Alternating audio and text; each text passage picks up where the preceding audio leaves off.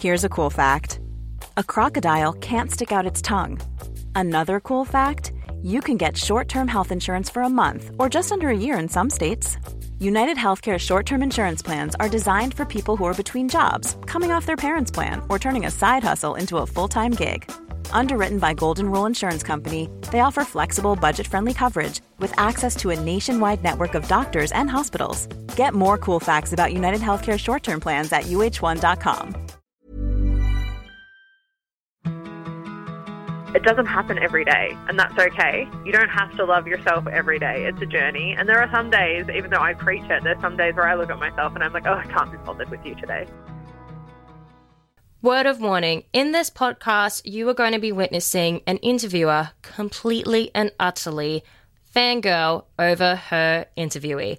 I got to interview Lacey, Jade, Christie, the host and the creator of The Fat Collective. If you haven't heard of The Fat Collective, then shame on you. It is an amazing podcast that talks about body positivity, fat activism, and just talks about the daily struggles that many women of the plus-size community deal with that is often taboo topics. I have the ultimate girl crush on Lacey, and I now have an even bigger girl crush on her after speaking with her. This is Lacey, Jade, Christie. Thank you so much for letting me talk to you today. I am such a fan. I really, really do appreciate it. No problem. There's so many people that adore you because I love your podcast and everyone is obsessed with you because I've heard your name a couple of times. How did this all begin? So it started, I was in the UK this time last year. I was there for a year and I went to all these different prides and all these different festivals, and the body positive movement over there is huge.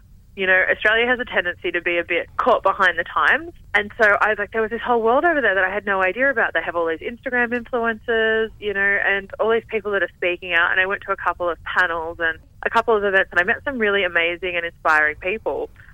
And I was talking to Felicity Haywood, who's a plus-size model, and we were at a panel event, and she had been speaking. And I said, there's nothing like this in Australia. You know, there are plus-size people and there are plus-size influencers. There's a small community, but there's nothing like what they were doing in the UK. And so Felicity was like, well, why don't you do it?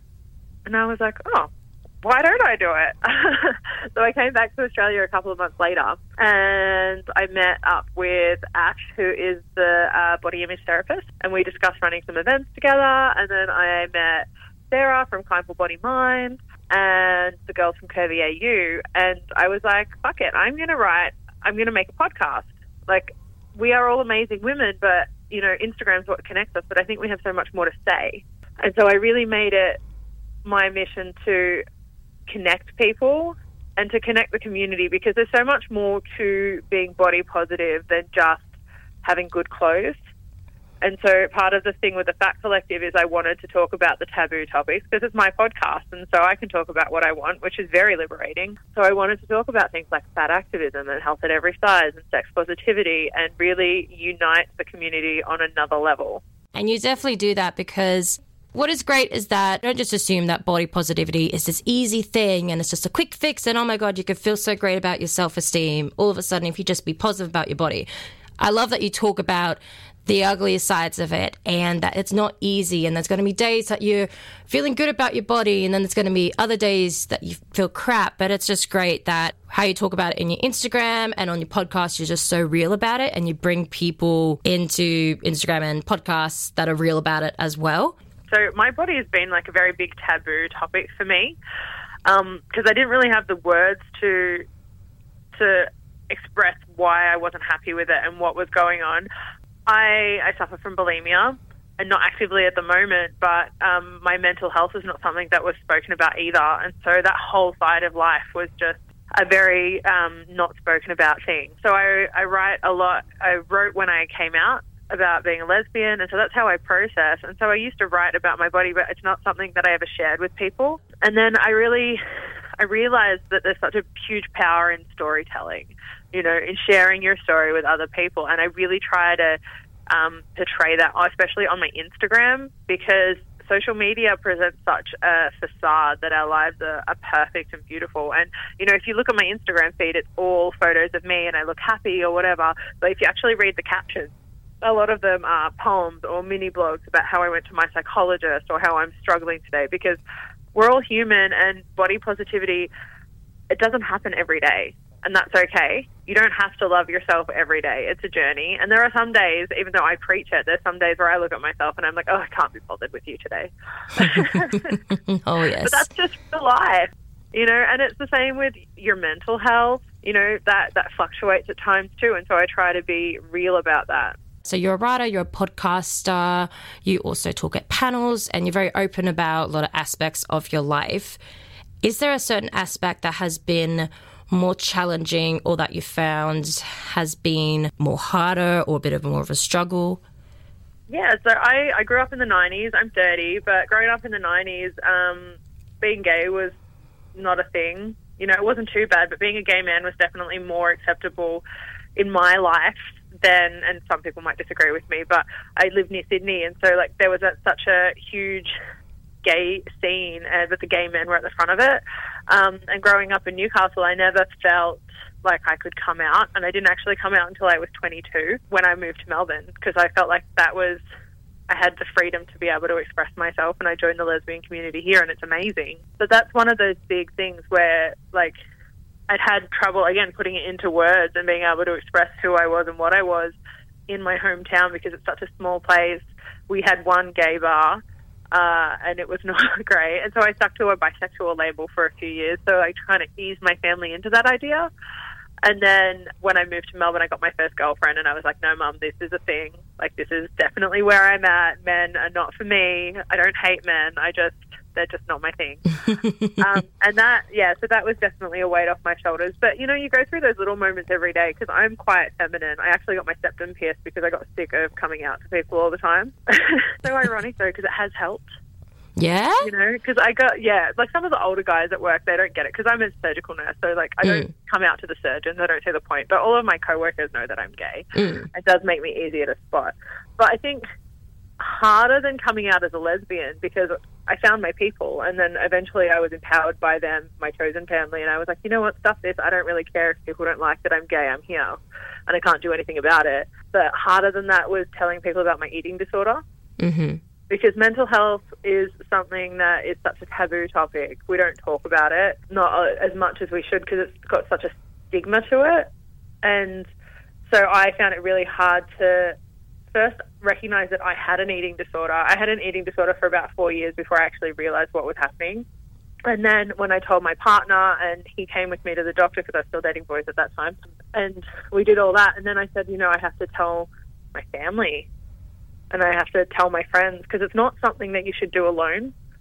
There is power having your friends and family around you supporting you. So I told some people, and a lot of people were really great about it, and a lot of people were not. So the people that were not were my family, because they didn't understand it. But it was later on that I felt that freedom, because once I told people that I was struggling and that I needed help, I had people around me, and it was so much better for me. I was able to recover better.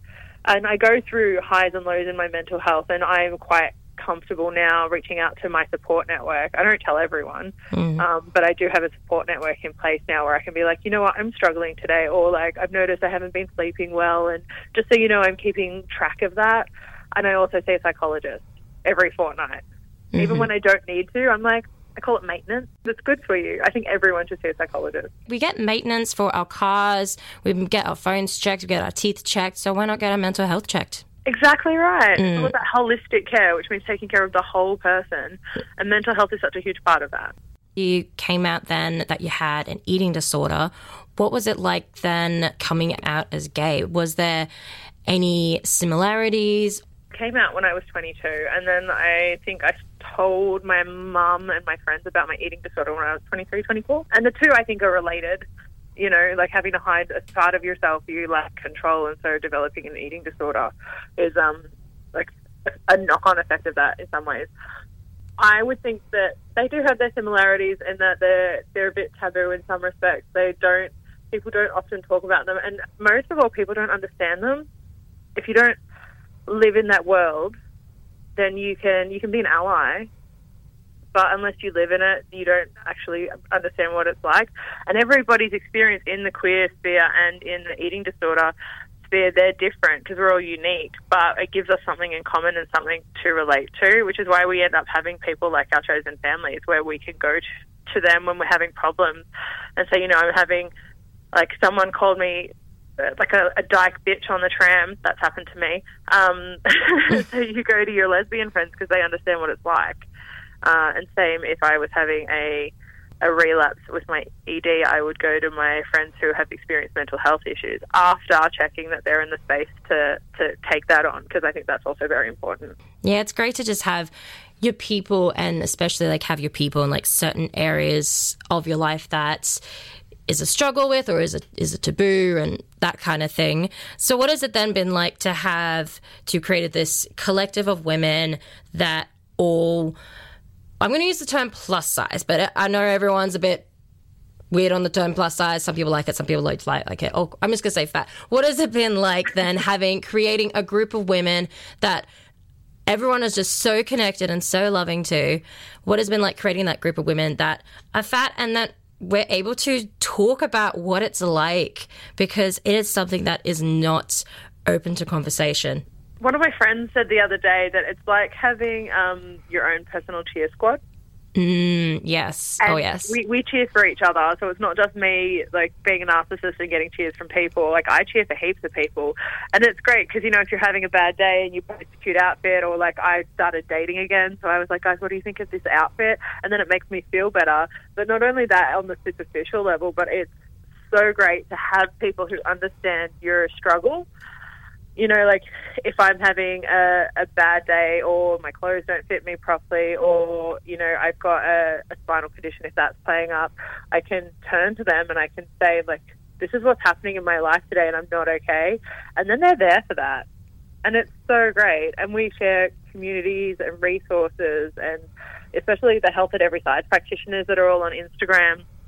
They're great with all of their memes and their graphics, and I find that so reassuring. And I know that if I'm having a bad day, then I can turn to my Instagram feed and it will make me feel better. They're women and people like me, and then health care professionals like me who are Health at Every Size, who give me a little bit more faith in the world. Do you like the term plus size? I don't really mind. The Fat Collective is all about reclaiming the word fat, because I think for so long it was used as a derogatory term. I personally like thick because I think it's a bit sexy. Yes, I love the term thick. Yes. Yeah, thick size saves lives. That's a hashtag. I love it. Yes. So that's what I say, or curvy babes, but I like thick. But, if I'm just describing someone, then I usually just say fat. Yeah. So what have you noticed has been a big commonality or among your tribe of curvy, thick, fat women? What have you noticed has been a commonality of something many women experienced, but as I said before, it's just not something that's talked about a lot? I think the thing that we all experience is the clothes, and that's why we've all come together in the first place, is because it was so hard to find clothes to fit. And so every fat woman can empathise and sympathise with what it's like to go into a shopping centre and then have to go shopping with your straight size friends and not be able to try anything on. Yes. I go shopping with one of my friends all the time, and she's curvy. She was like, why are you such a good personal shopper? And I was like, because I spent all of my teenage years picking out outfits for my friends and not being able to try anything on myself. Oh, yes, that is pretty much my high school years, yes. Yeah, exactly. See? So I think that's the first thing that unifies us. But then once you scratch the surface of the clothes issue, and then you get into the things like healthcare and unconscious medical bias for fat people, and because I'm a nurse, I see that every day, and then I'm subjected to it as a patient as well. And I am in the cusp. My friend Katie and I would call it it's acceptable fat. Mm-hmm. Because I'm a size 22, so I'm still curvy. I still have an hourglass figure, but I'm just chunkier. Whereas, so my experiences are different to those who are super fat. Those very big people, they have a different story altogether. So, but this Health at Every Size movement is being able to connect us. So, what has that been like since you are a nurse? You are a health professional. How do you keep a balance in regards to, because you're a health professional? Hey, it's Paige DeSorbo from Giggly Squad. High quality fashion without the price tag. Say hello to Quince. I'm snagging high-end essentials like cozy cashmere sweaters, sleek leather jackets, fine jewelry, and so much more. With Quince being 50 to 80% less than similar brands. And they partner with factories that prioritize safe, ethical, and responsible manufacturing. I love that. Luxury quality within reach. Go to quince.com/style to get free shipping and 365-day returns on your next order. Quince.com/style. But at the same time, you don't want to be, quote unquote, promoting obesity and, that kind of, sorry for my language, bullshit. Yes. If I'm really honest, my coworkers don't know what I do outside of work. Oh, okay. Uh-huh. So I have regular arguments with the anaesthetists and the surgeons that I work with and try to challenge their perceptions about fat people. If you're willing to give someone laparoscopic surgery to have a lap band, why won't you give them an anaesthetic to give them a knee replacement? Mm-hmm. What's the difference? So I question them on a lot of stuff like that, but a big part of not telling them that what I do outside of work, as far as Instagram and the podcast are concerned, is that I like to be able to check my mental health and ask myself if I'm happy to have that conversation and that battle. And if they knew what I did, then I would be taking part of that power away. And work for me is very separate. I'm very fortunate to have a Monday to Friday job where I'm able to go to work, do my thing, and then come home. And then when I'm at home, I do my podcast and I write and I do all those kinds of things. So I like to keep the two separate. And I think it's good for me, for my mental health, but it's also, I've worked in places where they've been entrenched in my everyday life as well. There's a lack of balance there. So I like to keep them separate. There are some people who know, but we just keep it on the down low. Until the other day, or a couple of weeks ago, actually, my boss was like, "Oh, I'm on a diet. I can't eat the cake." And then, she got really angry towards the end of the day, and I was like, "Just eat the goddamn cake. Like, no one's going to die." But I am at the point where I think I might have to have that conversation with them, because the diet culture talk in my workplace is huge. And not only from a fat activist point of view, but from someone who has an eating disorder, sometimes I find their conversations quite triggering. So I have been discussing with my friends recently about how, when and why I would go about talking to them about the way they use their language and how it affects me. It's interesting that there's still aspects of your life that you can't be open about, and you have to, at some point, you have to come out or not come about it, and that's, about eating disorders, and also that you talk about being part of the plus-size, thick, fat community. Yeah, it's all. I think it's all about balance, and I've been on this planet for 30 years now, and I know from previous forays into things like burlesque or makeup, I'm a trained makeup artist, and all the different things that I've done throughout my life, I know what my family can handle, and they know everything I do, but I also tend to filter my conversations a little bit. I'm a massive feminist, and I love nothing more than to sit down and have a good argument with someone, but I know my family aren't into that, so I save that for my feminist friends, and then we have arguments together, and it's great. Yeah.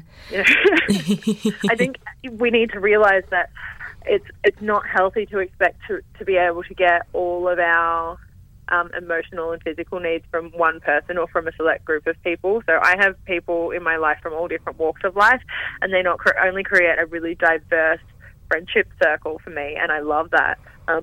They also enable me to have different perspectives and different arguments, and and debates, and we get a lot from each other, and that's really nice. Yeah, and see, that's exactly why you have to have various sort of group circles, and that's why, it's okay to choose your family kind of thing, because they're just going to give you what you need in regards to certain aspects of your life. So you said earlier that you're a feminist, and you also particularly wrote that on your Instagram, that you're an intersectional feminist. To you personally, what does intersectional feminism mean to you? So to me, intersectional feminism means wanting equality for every person. Because feminism isn't about, I have this argument with my mum all the time, feminism isn't about women being better than men, or women earning more than men, women surpassing men. It's about every other marginalised group coming up to parity with white men. And so, I think intersectional feminism to me is about, I'm aware that as a cis white person, and I'm able-bodied, that I have a certain amount of privilege. and that gets knocked down one or two pegs because I am a lesbian and because I am a woman and because I'm fat. Those are intersections. But I still have a certain level of privilege, and I try to use that privilege to be able to help other people and lift other people up. And to me, that's what being intersectional feminist is to be able to help and give a voice to other marginalised groups, but also listen to them, because it's not my story. You know, like, I don't know what it's like to be trans. I don't know what it's like to be a sex worker. I don't know what it's like to be a person of colour. But I love hearing about those stories and helping in whatever way I can, even if it's just by listening and educating myself so that I am more aware. I love your answer so much, because so often I have to tell people all the time, like, what I personally think intersectional feminism is, and that I understand my privilege as a white woman. And I just love that your answer. Oh, I love that. It's so interesting, because it's a term that privilege especially is a term that my friends and I, we use in everyday conversation, because we're like, I'm aware of my privilege. This is what I think, but someone, if they have another opinion, come at me, let's talk about it. And I have my group of friends, they're all very, to use the term, woke, but they're all very up and educated and wanting to learn and help and support everyone. And that's such a nice community to be a part of.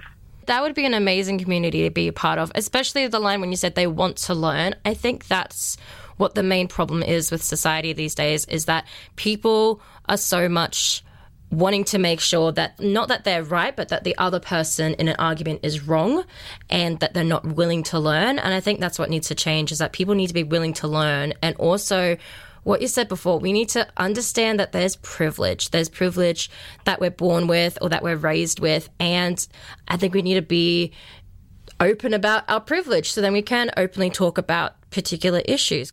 Yeah, exactly. You know, I always say on the podcast, because I express a lot of opinions on the podcast, and even I started the Fat Collective Season 1 in January, and even now I've learned so much since those first few episodes. And so I always say, you know, this is my opinion, this is what we've found, but if you have a different opinion or more information, get in contact with me, teach me. I have no time for haters and just bigoted people who have no opinion. But if you're educated, if you've got a lived experience that's different to mine and you want to teach me, then let's talk. I would love that. Yeah, that's so great that you're open about that, because I think that is what our world needs more. We need more people that are, what was the quote? My partner told me this quote. It was like, the smartest people are the ones that have more to learn, or know that the smartest people in the world are the ones that know they don't know everything, or something along those lines. Yeah, exactly. Yeah. So, my job at the hospital, I'm a clinical nurse educator, so my job is to teach, and I have a whole bunch of nurses who have 20, 30 years experience, and they say to me all the time, you can't teach me anything. And I'm like, if you get to this point in your career and you think you have nothing to learn, then you need a different job. Because medical, surgery is always changing. There's always something to learn. Even if it's new teaching techniques or new surgical techniques, there's always something. And it's the same in life. We're always changing and evolving. You know, everyone can learn something today. Yeah, absolutely. So you have Season 2 of the Fat Collective coming out. What do we have got in store for Season 2? Is it very similar to Season 1, or how is it going to be still set out? Not at all. I think it's completely different. Mm-hmm. Even the way that I've gone about organising it is completely different. So Season 1 for me was all about connecting a community, and I did that. Most of my guests were Instagram influencers or people with a voice who I really wanted to give an opportunity and a platform to. And while I still want to do that in Season 2 is taking much more of an activist standpoint, because that's what I am. And I love learning about things. So Episode 1 is about health at every size. So I have Fiona Weiler coming on, and she is a health at every size practitioner, and she also runs Health at Every Size Australia. She's on their board. So that's amazing, and she just taught me so many things. And then the other topics that we're talking about are things like teen body image and eating disorders, sex positivity and desirability, fat people representation on television. So there's a good mix of medical and non-medical things, but they all stem from a place of activism, which I'm really excited about because I get angry. Oh, then that's the perfect season then for you.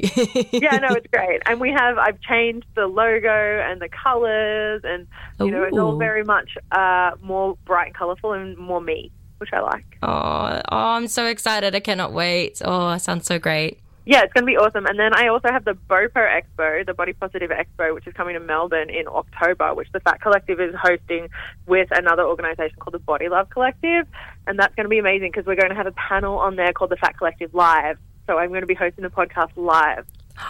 That's so cool. Oh, my goodness. I think I read this right. This is the only body positivity expo in Australia. Is that correct? Yeah, that we know yes. of. I would love for somebody, if they've already done it, hit me up and let me know. But I Googled, and Google said no.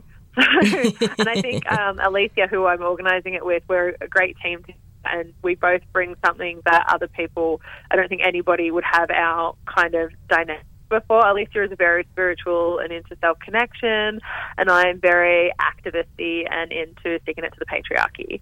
So it's a really nice balance that we've got going on. Oh, I'll have to come down to Melbourne for it. Definitely. Yes. Do it. You can sleep on my lounge. Yes. So what has that been like then, creating this expo? So scary. Seriously, it's amazing. And, you know, Alicia and I are such a great team, and we've got some amazing visions going, and, you know, we're chugging along slowly but surely because it's great. Like, it's such a large amount of hustle that you need, you know, because with my job and then the Fat Collective plus this on top of it, I don't get a lot of spare time. But it's amazing because we're being able to curate it ourselves, to find speakers that suit our vision. We have brands coming on board to sponsor, but all of the brands are vetted so that they are brands that match our brand. So they have to be body positive, inclusive, LGBTIQ friendly, accessible, you know, all of those things. And when they say that they're inclusive as sizes, they have to go up to at least a size 26. Like proper inclusive sizing. Yeah, at least. Yes. So we've had loads of people emailing us, asking us for that, because we've made sponsorship packages and media packages and stuff, and so many people want to get on board, and that's great. But every day, Alicia and I are swapping messages saying, what do you think about this brand? And I'll do a Google, or she'll Google, and then we'll be like, no, they don't really match up with us. So we're trying to create the most inclusive, body positive environment, and we're putting a lot of thought and effort into the kinds of people that are involved in that, and that's a lot of pressure. But again, we're doing the best that we can, and we're constantly learning. There have been a few times, even this week, where we've messaged each other and gone, oh, I didn't even think about that. Cool, let's change this. Yeah. Because it's all a learning experience. But it's going to be so exciting. It's going to be huge. We've got up to 180 tickets. Oh, wow. So it's going to be enormous. Oh, my goodness, I can't wait. All right, I've decided I'm going to Melbourne for this, yes. I'm going to just be so miserable on Instagram that weekend, just be like, no, not at this thing. Why am I not at it? That's what we want, though. Like, we want everyone to be there if they can, but also, you know, a little bit of FOMO. You can stalk us on the Instagram account. Yes, what is the Instagram account for those that would like to know? The Instagram account for the BOPO Expo is @bodypositive_expo. Mm-hmm. And then the Instagram for the Fat Collective is @FatCollective. Thank you so much for talking to me. It has been, I could talk to you for hours, but I'm not going to put you through that pain because... Oh, no, you're lovely. Stop it. Thank you. But yes, you're so lovely, yes. That was my ultimate girl crush, Lacey, Jade, Christie, podcast host of the Fat Collective. If you haven't listened to the podcast, I highly recommend you do. Season 2 has just been released, so it's very exciting. Season 2 is a little bit different to the first season, and it is still so amazing, and I definitely recommend you check it out. And that you also check out Lacey's own Instagram page, Lacey Jade Christie, and also her podcast page, Fat Collective. And now a date as well has been released of the Body Positive Expo that Lacey is a part of and the co-creator of. Now the date is Saturday, October 5th, and it is in Melbourne. So give the page a big thumbs up and stay tuned for when tickets go out. I'm definitely going down to Melbourne to go to the show. I am so keen for it because there has been nothing else like it ever happened in Australia of like this Body Positive Expo, and I'm very excited for it. So definitely check it out.